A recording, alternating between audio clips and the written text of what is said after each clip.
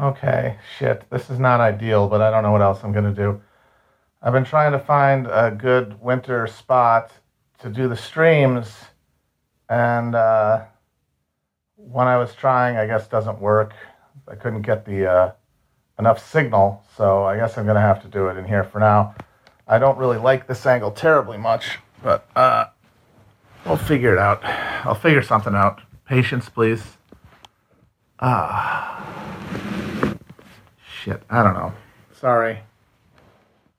I should have done more research before I started this, but what are you going to do? What are you going to do? I don't want to be a cam boy. I don't want to cam it up. I don't want people seeing my groin. I'm trying to be loved for my mind, not for my my eroticism. This isn't the living room anymore. I didn't like that. I didn't like that. I don't want that. I'm trying to figure out a new space for the winter. I'll find something. But for now, this is good enough. Whew. All right. Quality is killer. Oh, good. I thought you were saying a killer, and I was going to have to jump out of a window. I'm not going to do a Jeffrey Tube out. You don't have to worry about that happening. Okay. So it's been a while. It's been a while since I've been talking to you. It's been a while since I've been doing stuff here. What does combing your beard mean? I don't even know how that would work. I do have to trim it. I will trim it. I don't have a theory on the Nashville bomber because I don't have any more information than anybody else does. And theorizing in the absence of information is just giving yourself mental illness. And I'm trying to prevent that. I've done that enough in my life. I will say that the story as given seems really implausible. And now we find out that the police had known about this for a year, that his girlfriend said he was building bombs, and they put her in the mental hospital because of it. And amazingly, people are taking this as an opportunity to say, we need to talk about white terrorism, and this is terrorism, and they should have put this guy on a watch list. As though that was the issue and not the fact that the government has all of these dudes on string, apparently, that they can pluck at any time. The thing I can't get over, and once again, I have no knowledge or information. I don't know what's going on. I can't say definitively one way or the other what the deal is here. But if you were the government or some faction within the government, and you had cause to blow up a data center and the 5G, whatever the hell they did, and you wanted to look like a nut, the NSA's access to the information of essentially every American is such that you could build a profile of a plausible suspect and then just find one. Go through social media chatter, go through posts, go through personal information until you found someone who could be realistically sold as a perpetrator. And then at that point, it's trivially easy. I mean, apparently they identified this guy from some DNA. For all we know, somebody showed up at his house one day, stuck him with a syringe full of cyanide, stuck him in the van, and then blew him up. Or hell, maybe they didn't even bother doing that. Maybe they dug a hole and put him in it and just put some of his scraped skin cells onto a fucking article of clothing. And that's just a terrifying reality, is that the one thing that kind of pushes against the claims that a lot of these terror attacks are false flags or, provoked by the government is that, well, a lot of these guys, they do have screw looses. They do have histories of making posts that are erratic or paranoid. The thing is, there are millions of people that is true of. There are millions of people who could plausibly be framed as a domestic terrorist from their social media posts alone. And if you could do that, if you can find someone and you could pluck them, you've got a yes, I am jacking off. What else do you want me to do? Somebody asked me about the goddamn thing. I don't know any more than you do. Why would you ask me? What do you want out of it? Literally all you can do is ask questions. There's nothing else except what I should say. We should really talk about white terrorism, as though the coming austerity nightmare of the Biden administration is not going to be a perfect opportunity to take the totalizing surveillance and police coercive apparatus that was put for use and has been put for use against minorities in this country from time immemorial to now apply it to white people too. And this is not going to provide a ready-made narrative to justify that.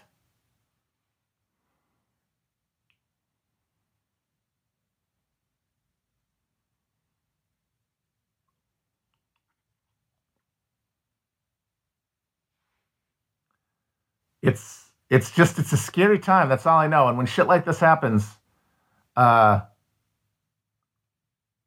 seeing people just bay for more surveillance and bay for a more hysterical media response to justify further, a more just distribution of police crackdown and calling that justice. I mean, people have been saying that that's the trajectory for years, that privileged discourse leads to an argument that boils down to you're not really going to realistically get the state to stop killing minorities when they're disproportionately economically disadvantaged, but you could get to a place where we're killing more white people, and then you've lost the element of discrimination. And if that's the problem, then you've solved it. And if we're looking down the barrel of a nightmare austerity realignment of politics and the economy, of further immiseration of everyone, of further dissolving of all labor relations that are not last minute, just in time, gig economy survival, the idea of having security in work becomes as much a relic of the past as like a pension. That's going to have consequences. People are going to be pissed about it. People are going to react violently one way or the other. And are we going to allow? I mean, we are going to allow. There's no question about that. But we are going to watch as all of the language of diversity and justice, social justice, are used to justify the police doing what they've always done, just more a more egalitarian distribution of violence and repression.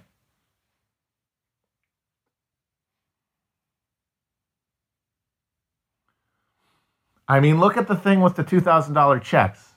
Why is all the elite against this shit? When, just from an economic perspective, it would be good. Like, everyone at the top, they know the deficit stuff's bullshit. They know the deficit's not real. They know that the money could be spent. We've already dropped way more money than that at the top of the income level just since the COVID thing happened. We could do it again. It's just numbers on a fucking piece of paper. And it would stimulate consumer spending, which is the literal lifeblood, the literal organ of our economy. But it would also give people a little more leverage against their maximally precarious employment. People might be less likely to take these jobs in the conditions that these companies are willing to offer. And that is the business model. The business model of our consumer economy involves paying people the minimum amount with no benefits, maximum flexibility. And the one thing that stops people from taking those jobs is if they don't have to take them. And even a little bit of breathing room, and certainly if it's established as a precedent and becomes something that could be politically activated through pressure on elected officials, it changes the coercive mechanism. It makes it harder to get people to do these jobs. And so precarity is one stick. The other stick is our total surveillance police state. And they're working hand in hand to ensure that the economy in the aftermath of COVID is maximally coercive and maximally exploitative to workers.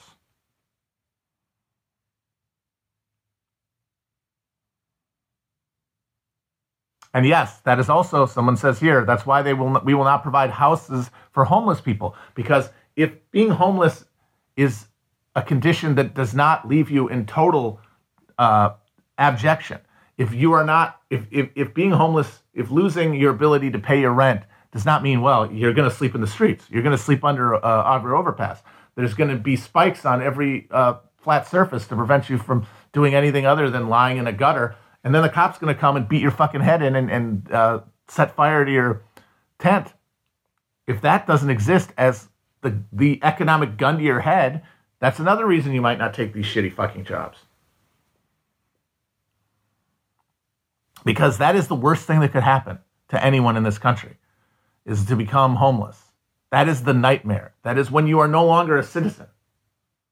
That is when you become homo sacer from a Gambins, and that is a fate worse than death, and it is the fear buried within the mind of anybody who does not have control over anything other than their ability to work, and that's most people in this country. And if that goes away, if that's less terrifying, hey, I might not be able to rent my apartment anymore, but there's social housing I might be able to get. Well, shit, there's another thing that's going to prevent you from taking a job on the terms of Uber or Lyft or DoorDash or some fucking grocery store company that says you have to work in a COVID hotspot, getting your mouth coughed in for no benefits.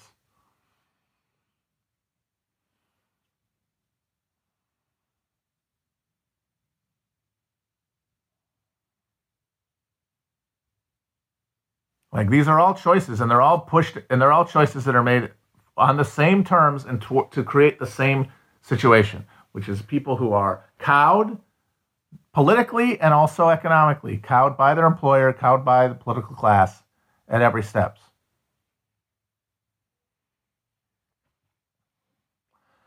And that's why they're trying to get us to a vaccine herd immunity situation before they have to start shelling out real money.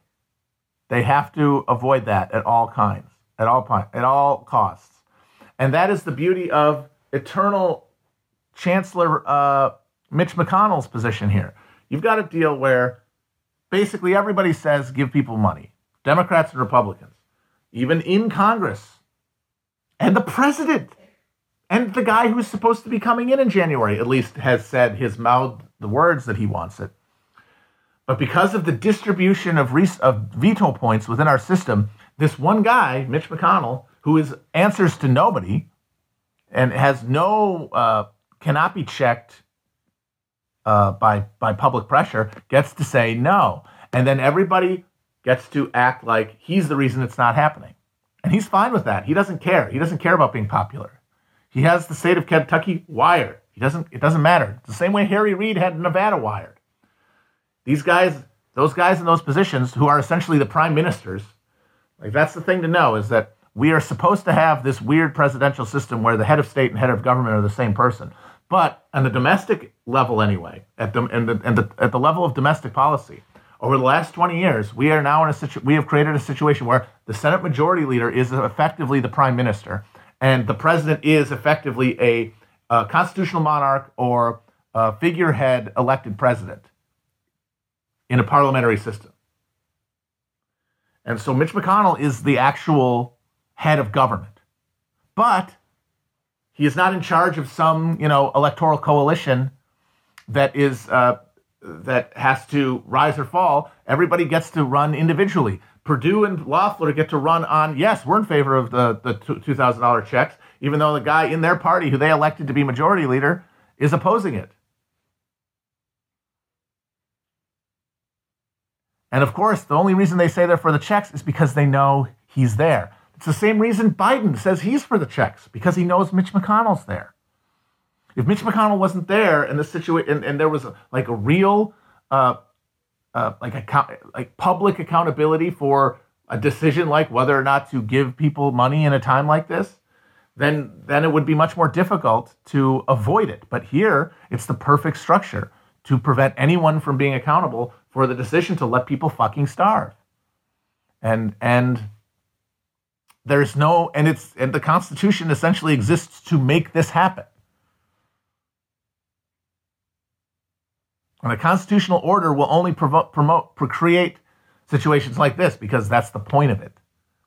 That's why it was conceived, and at every level it's been modified and changed, both through constitutional amendments, and then through the evolution of internal Senate rules, has created a situation where there can be no one responsible, or the person who's responsible gets to take all the blame, gets to eat all the sin, gets to put all of the hatred into his fucking neck waddle, and everyone else gets to wash their hands of the thing. It's ingenious, and it's why the Constitution needed to die after the Civil War, and the fact that it didn't is like the signal political failure of the American project, and I keep going back to that.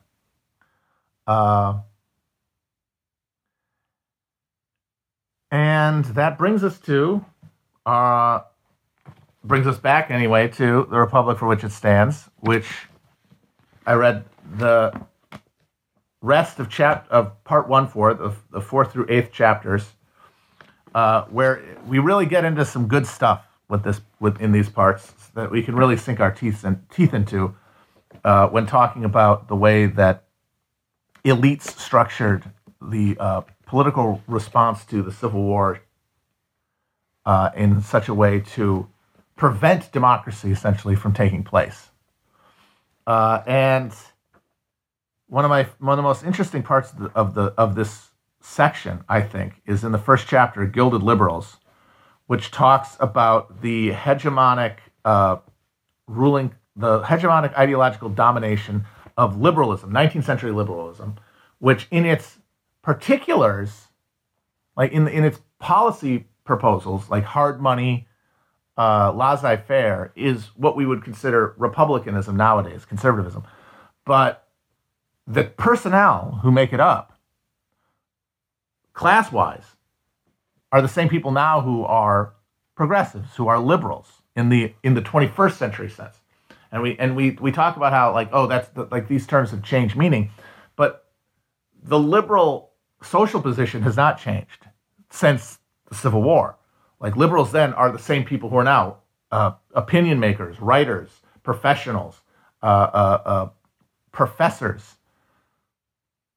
theoreticians, the people who create the ideological framework that goes around, that packs just the machinery of capitalist accumulation. And in the 19th century, after the Civil War, the recipe was laissez-faire, gold standard, all that stuff. Then, after the Gilded Age, after this book concludes, you get the rise of the progressive movement, where it's the same people, maybe not the same actual people, but people in the same position who have recognized by that point that their dream of creating this smallholder democracy where freedom of contract alone is no longer viable, given the fact that, freedom of contract alone has led to the mass accumulation of power by these unaccountable robber barons and huge immiseration of workers and regular people and the death of the smallholder. Well, then we have to adjust, because what's important to note is even in the laissez-faire mid-19th century, there was never any belief by anyone that meant real laissez-faire, because that's not a real thing. Government intervention is it's inextricable from economics. Like, the government makes the context where all economic activity takes place. So government intervention is non-negotiable. It's all about degree.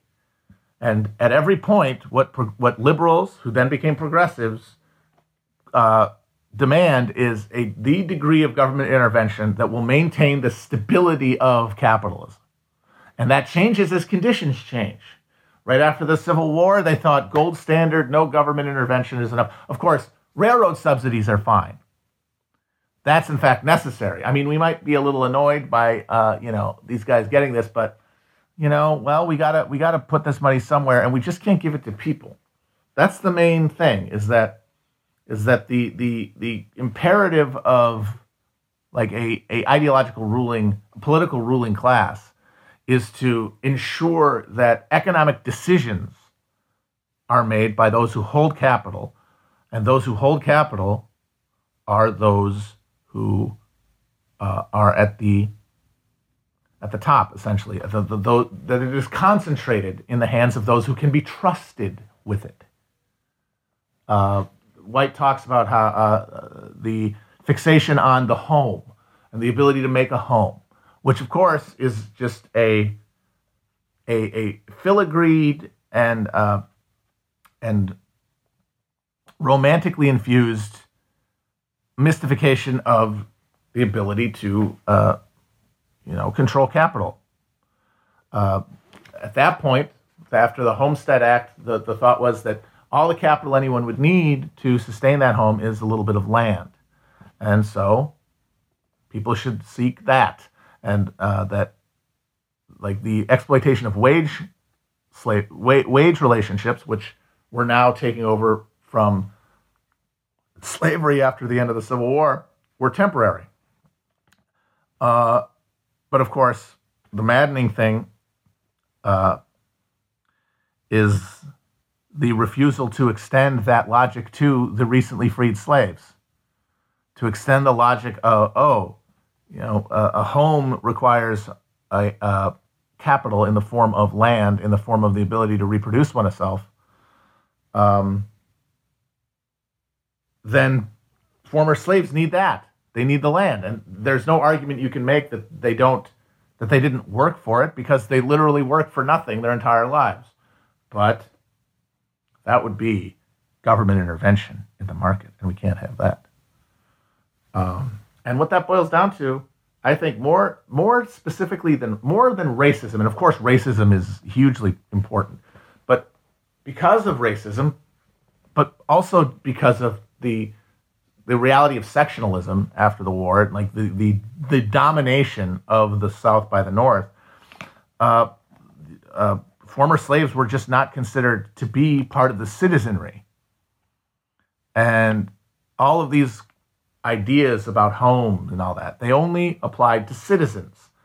And of course, that's not sustainable, because the gilded liberals considered citizens, or considered to be like unfit for citizenship, former slaves, urban Catholics, Native Americans, we're still there.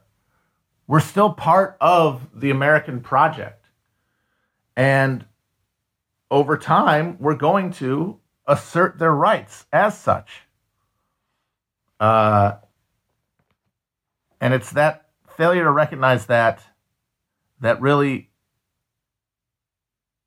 defines the relationship between, like, a political ruling class and the people who are subject to that political rule, is that there has to be the maintenance of a sort of a choke point where people are turned into citizens or not, and that is necessary, and in fact vital, to maintaining the divisions within the social order that allow exploitation to accumulate, and allow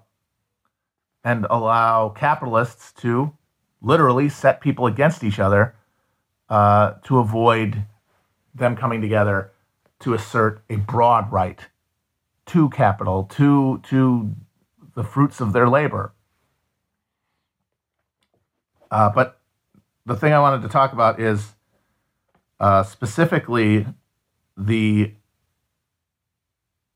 establishment of the gold standard after the Civil War, because during the Civil War, the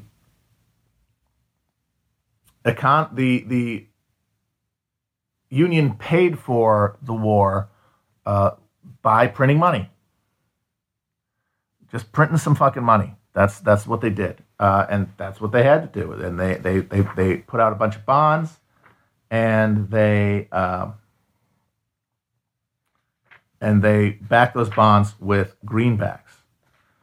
After the Civil War, though, there was an insistence by the Republican ruling party, which was dominated by ex-Whig merchants, to reduce the amount of money in circulation and get the money that was in circulation over time to be backed not by the credit of the government, not by fiat, which is what we have now, and which they were terrified of having with gold. And I want to see if I can find the part.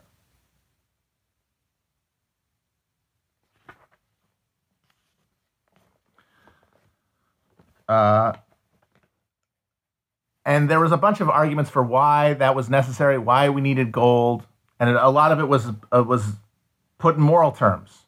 It's not moral to back exchange with just force, with just the promise of government. You needed real value.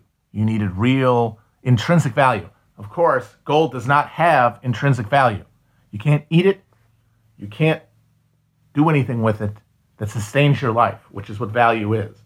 All you can do is melt it down and use it as an exchange. That's the value, is that it is something that is durable and can hold its value. That's it. It is not intrinsically valuable. The idea of intrinsic value in gold is pure ideology. It's pure mysticism. It does not reflect any reality.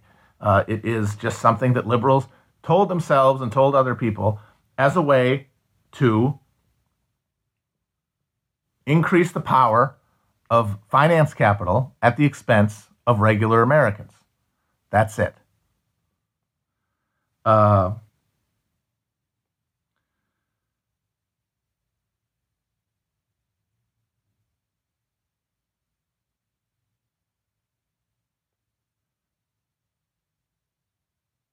And there's two things about the gold standard that I wanted to talk about. One is that having a gold standard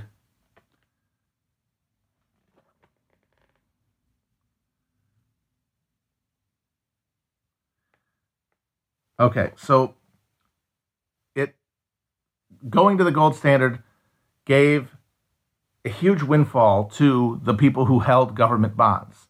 I'll read this part from 185. The government had not specified how the wartime bonds principal would be repaid. Since at the height of inflation in 1864, a greenback dollar had been worth only 34% of a gold dollar, redeeming the bond in gold represented as much as a tripling of the original investment in addition to the interest already paid. Bondholders would reap a wonderful windfall if the government paid in gold. Taxpayers would assume an additional burden. If, however, the government redeemed its bonds with greenbacks, there would be no windfall.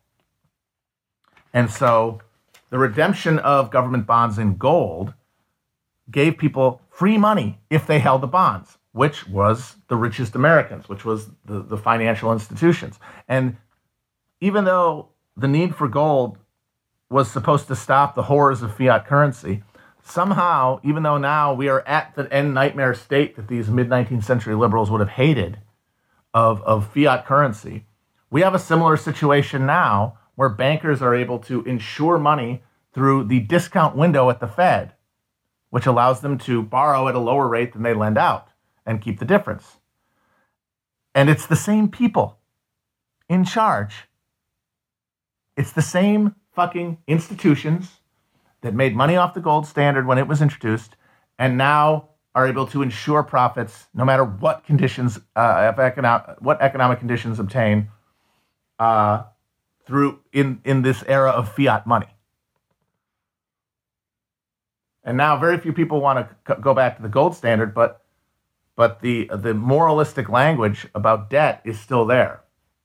But the most interesting part about the gold standard is, and the real reason that it was pushed for beyond the need, to provide a windfall for bankers, and the only really non-ideological and non-self-interested argument for it is the fact that the British were on the gold standard, and they were the biggest economy in the world at that time, and trade with the UK was vital to America's economic fortunes. And they could essentially punish those who did not use the gold standard. So from 187 here, with the gold standard, the United States would, in effect, cede control of its interest rates and money supply to Great Britain, the world's largest creditor nation. The gold standard depended on a country having access to enough gold to redeem its currency on demand. When London controlled a large portion of that gold, Great Britain and the Bank of England acquired inordinate influence over the fiscal and economic policies of other governments. The gold standard created what economists have called a golden straitjacket. Debtor nations would exchange control over their monetary policy for capital mobility and stable exchange rates. Although the cost of borrowing abroad would fall, the United States would lose the ability to drive domestic interest rates below international interest rates. Gold dollars would flee abroad if interest rates elsewhere were higher. Now, if that sounds familiar to anybody, that's essentially every other debtor nation in the world's government's economic relationship to the United States. Now, we cannot, whoever is in charge, whoever is the headquarters of global capitalism has a veto on the economic, the fiduciary and monetary policy of every country that depends on them for trade. And in the 19th century, the mid-19th century, it was the UK that called the shots on that. Now, in our fiat world, it's the United States, or broadly the institutions that the United States basically controls.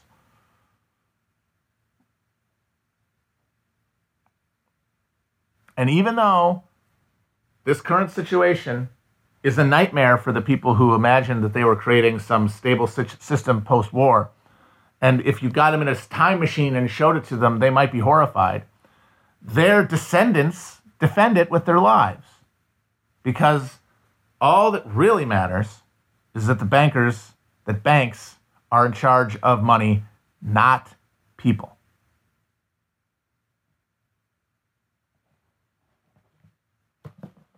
So that's interesting.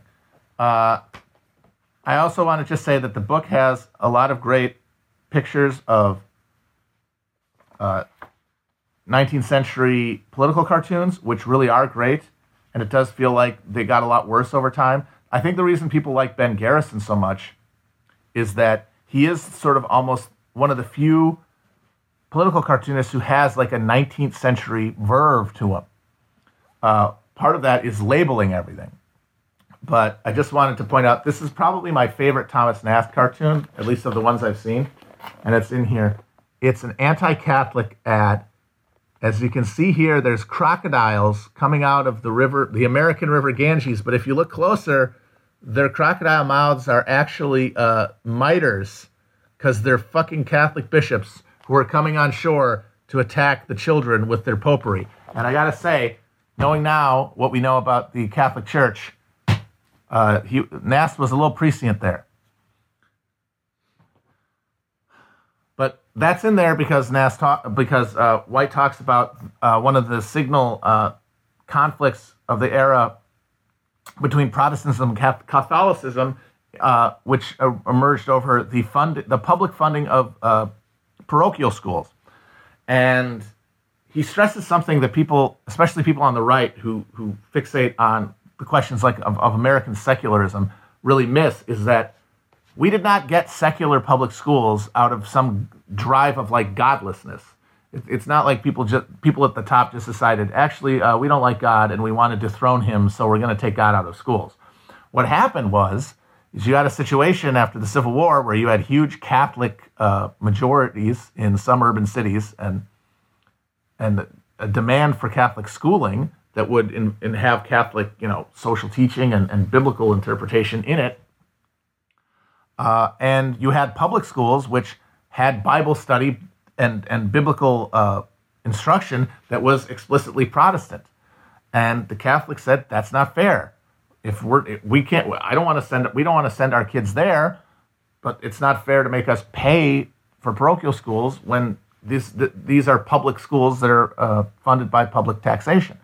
And the secular model for education essentially came out of a desire to neutralize the conflict between those two systems, because the Protestants did not want to pay for Catholic schooling. It went against their principles or whatever, but they, in the courts anyway, were not able to coherently argue that there should be some dual standard where Protestantism is enshrined in public schools, and if you want Catholicism, you're going to have to go to a private school. The solution was, let's just get God out of school entirely. And that was the reasonable compromise. Like, what people are mad at, the compromise is the secularism we created was an attempt to accommodate religiosity, not the absence of religiosity. And also, by the way,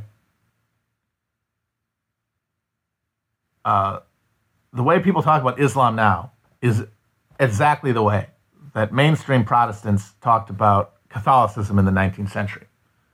Because these are just cycles. These are cycles of assimilation and anxiety that recur over time. So other things from the section we read, as much as I have a very soft spot for U.S. Grant, and I feel like he did some good stuff as president, this section on Grant definitely underlines how the job was too big for him, because this was the moment.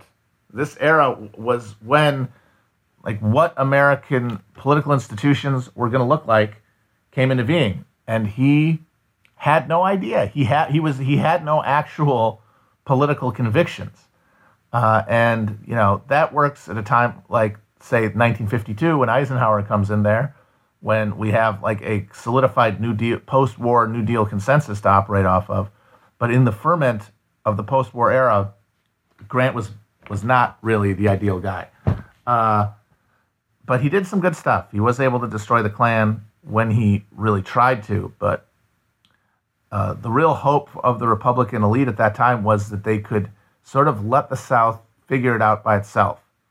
And really only drop the hammer when the Redeemer violence got too outlandish for them to ignore, too horrifying and too bloody, like after the Colfax massacre in Louisiana.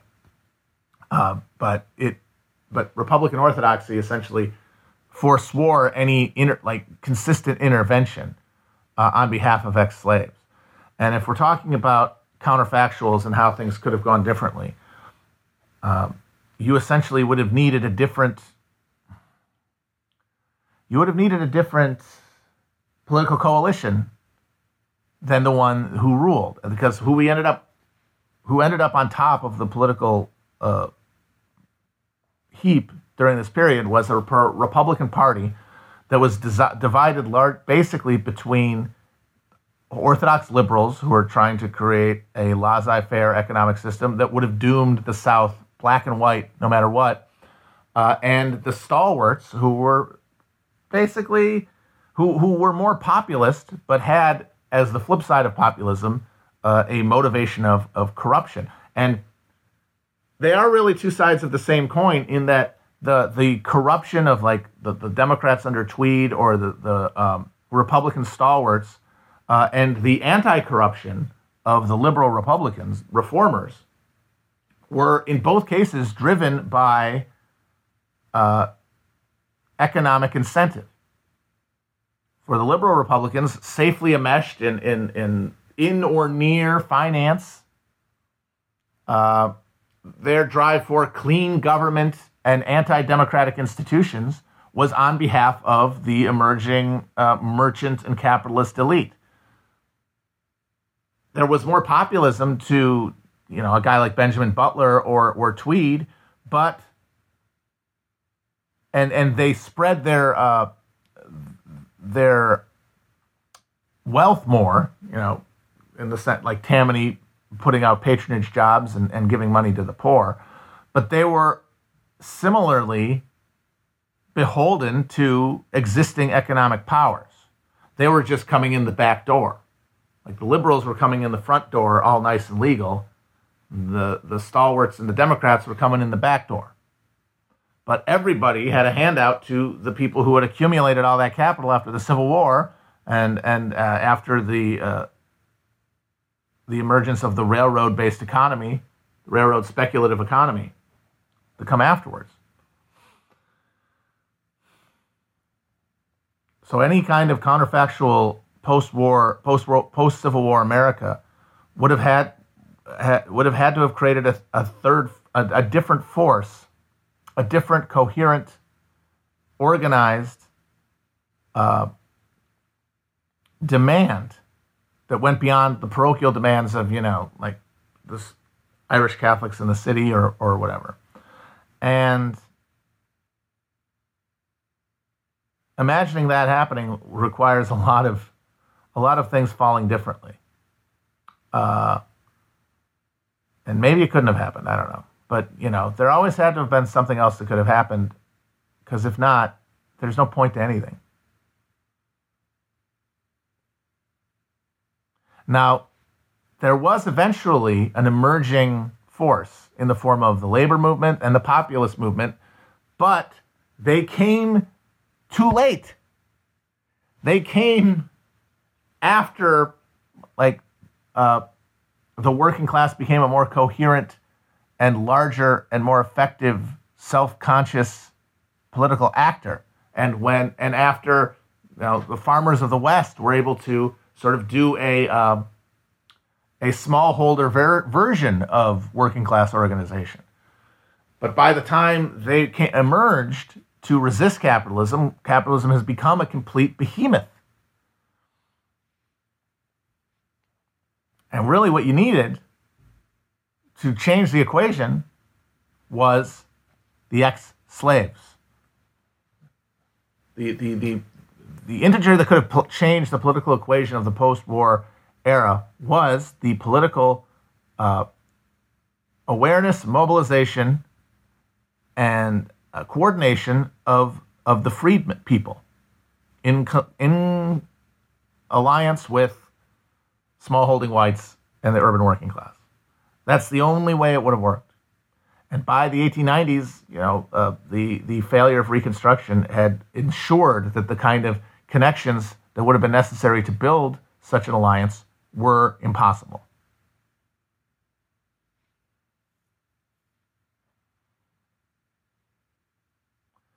So, book's good. I'm enjoying it. We're going to talk next Wednesday about, let's do the first 4 chapters of part 4 for next Wednesday. This book. I love when people ask the book, when are you coming in?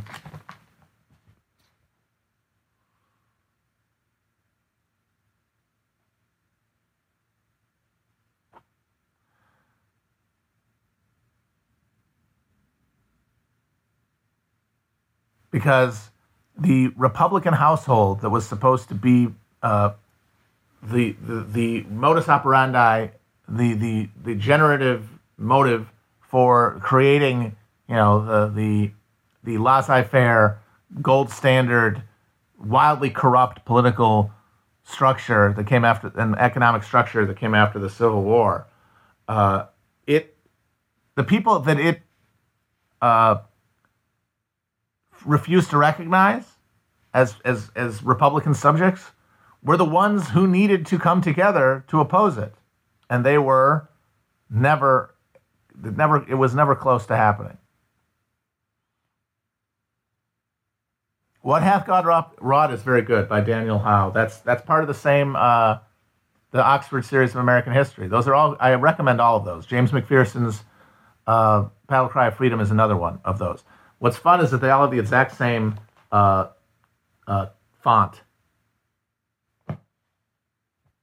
Although I got to say, I'm not a fan of the fact that they do footnotes, which is another style thing for the Oxford Americans. I don't know why, especially there's never anything in the footnotes. I don't know why you wouldn't just go with endnotes.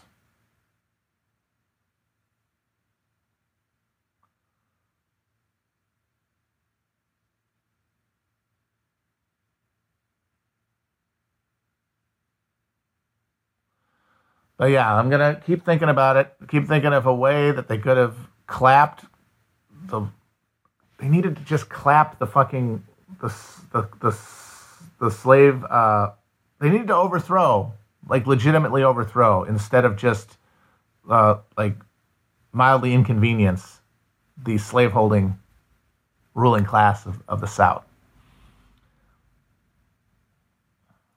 And I still think that it's interesting to think about how Lincoln would have dealt in the second term, because the Republican notion that we're talking about, the smallholder republic with a laissez-faire government, where it's unhealthy to spend too much time as a working class person, that it actually means it's kind of a bad sign. It's a sign of bad character if you work for somebody else for too long, because you should be working towards a homestead and a farm of your own.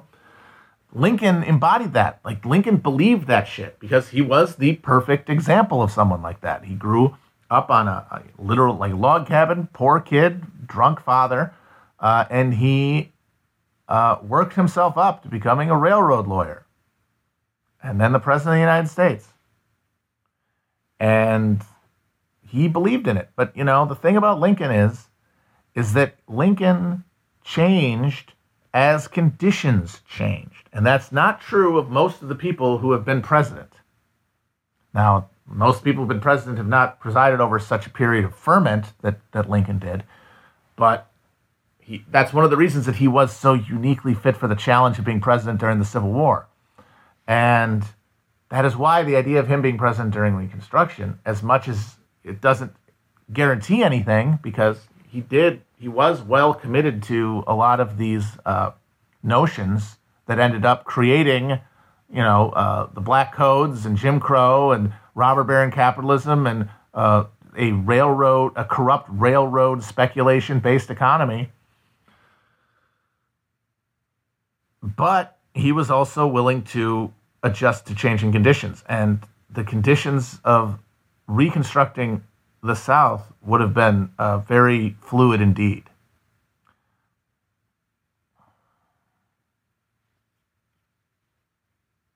So anyway, it's interesting.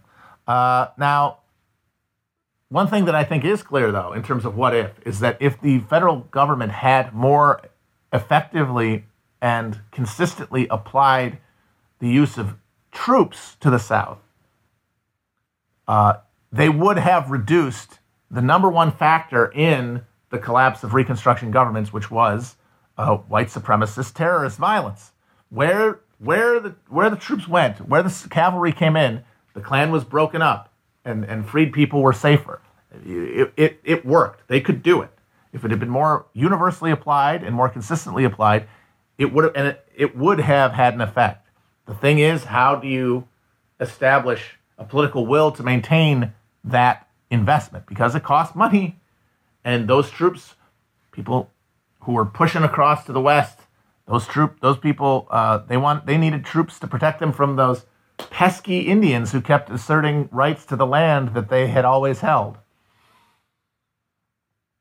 One thing that you would need for any kind of useful reconstruction would have been a huge slowing of westward expansion, which, of course, as again, cuts against the prerogatives of the presiding Republican orthodoxy, including what Lincoln embodied. But another thing you see after the collapse of the economy following the panic of 1876 is that economic precarity exacerbated racial violence in the South and undermined Reconstruction governments. And that economic failure was caused by all the things that the Republicans had created as the economic and structure of the post-war era. Speculative railroad investment as the engine for economic expansion, and then austerity and tight money in the aftermath of the collapse. 73, yes, sorry.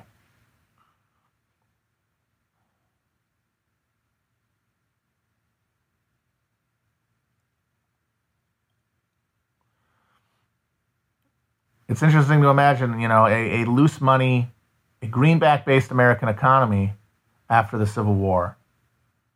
What would England have done? because England had an ability, even if you weren't on the gold standard, to discipline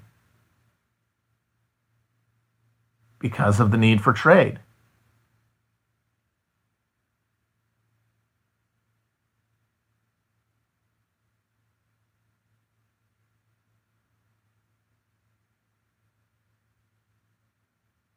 All right.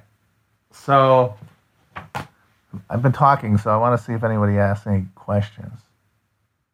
If anybody was asking any questions about the book, I will try to hit those. But I've been talking. It's hard to talk and look at the chat at the same time.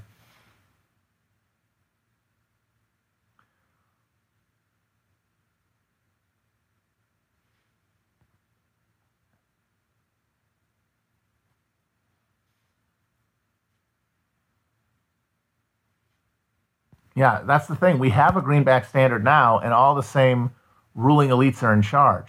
But that's because it came after all of the capital formations that the gold standard allowed in the late 19th century. Like everything, all the changes, gold standard, then the creation of the Federal Reserve, then the suspension of convertibility of gold, and then finally the final abolition of the gold standard were all done at not because of popular pressure, not because of a working class demand, but out of the necessity to maintain the existing financial structure.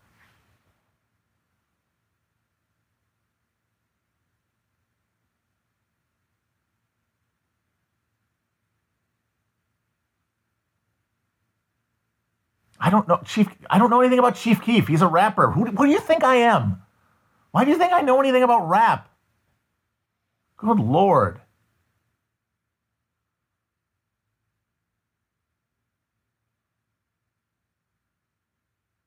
Was the panic about national debt back then more sincere?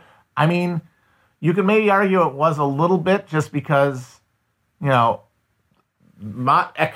economics as a discipline was relatively new. A lot of this stuff was theoretical.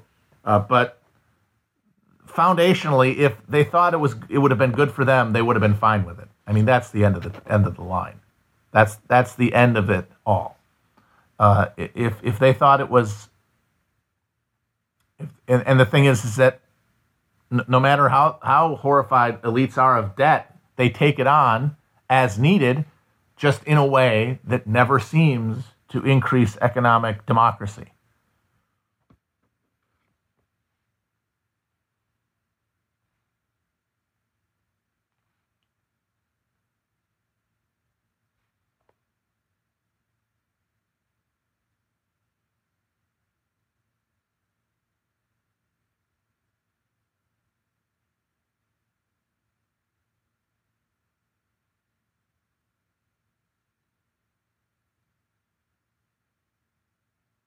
Somebody's asking about the gilded liberals thinking that the Republicans could just be supplanted. Is that like socialists thinking the Democrats could be supplanted? I guess in a way, in that they're both the byproduct of insularity.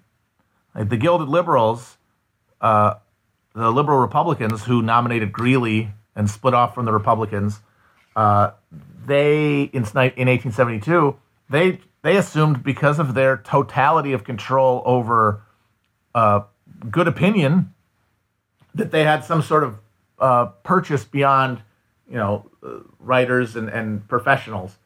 And it turns out, no, they didn't. And in the same way, like modern socialists, one of the main problems has been the fact that because political thought is so constrained by the epistemic bubbles that pop up in the broader, social media sphere, and how those are not connected really to anything concrete, and people who aren't opting to have those conversations, it gives people sort of a unrealistic expectation of what people want and how people are going to respond. I still think that the Democratic Party has to collapse, that's for sure. But it's not going to be because of any political formation that is made, as I have said, that's going to come along through online any more than the liberal Republicans were able to overthrow the stalwarts because a bunch of newspaper editors thought the gold standard was a good idea.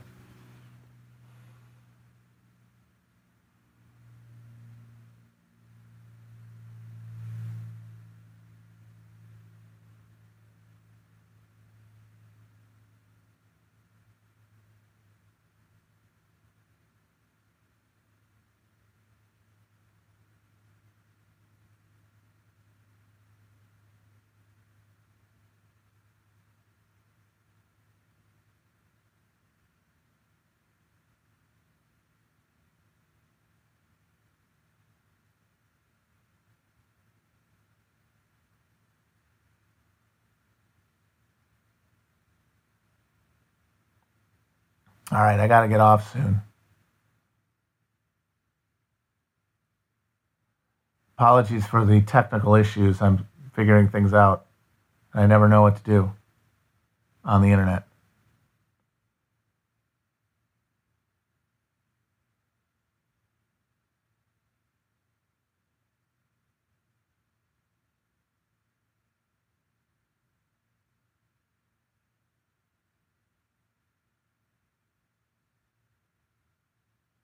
What will be the tipping point for... All right, this is a good way to end it. What will be the current tipping point for currently constructed capitalism?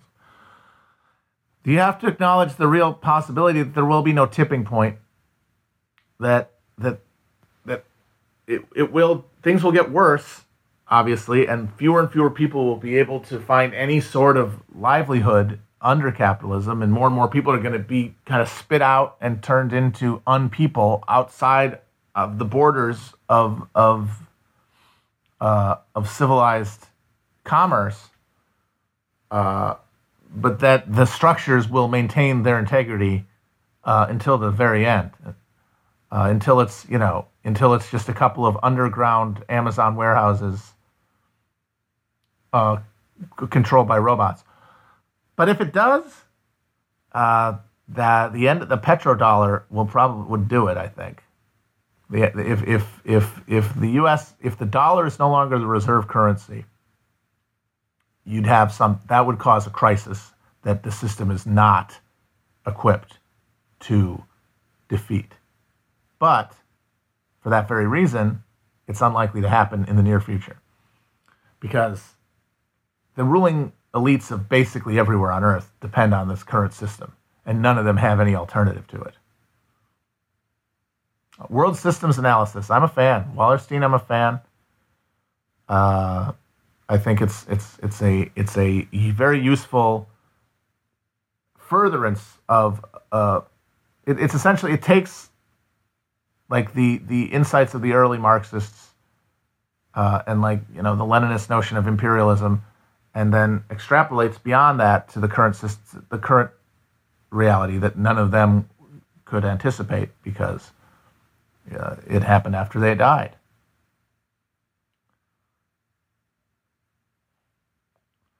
All right.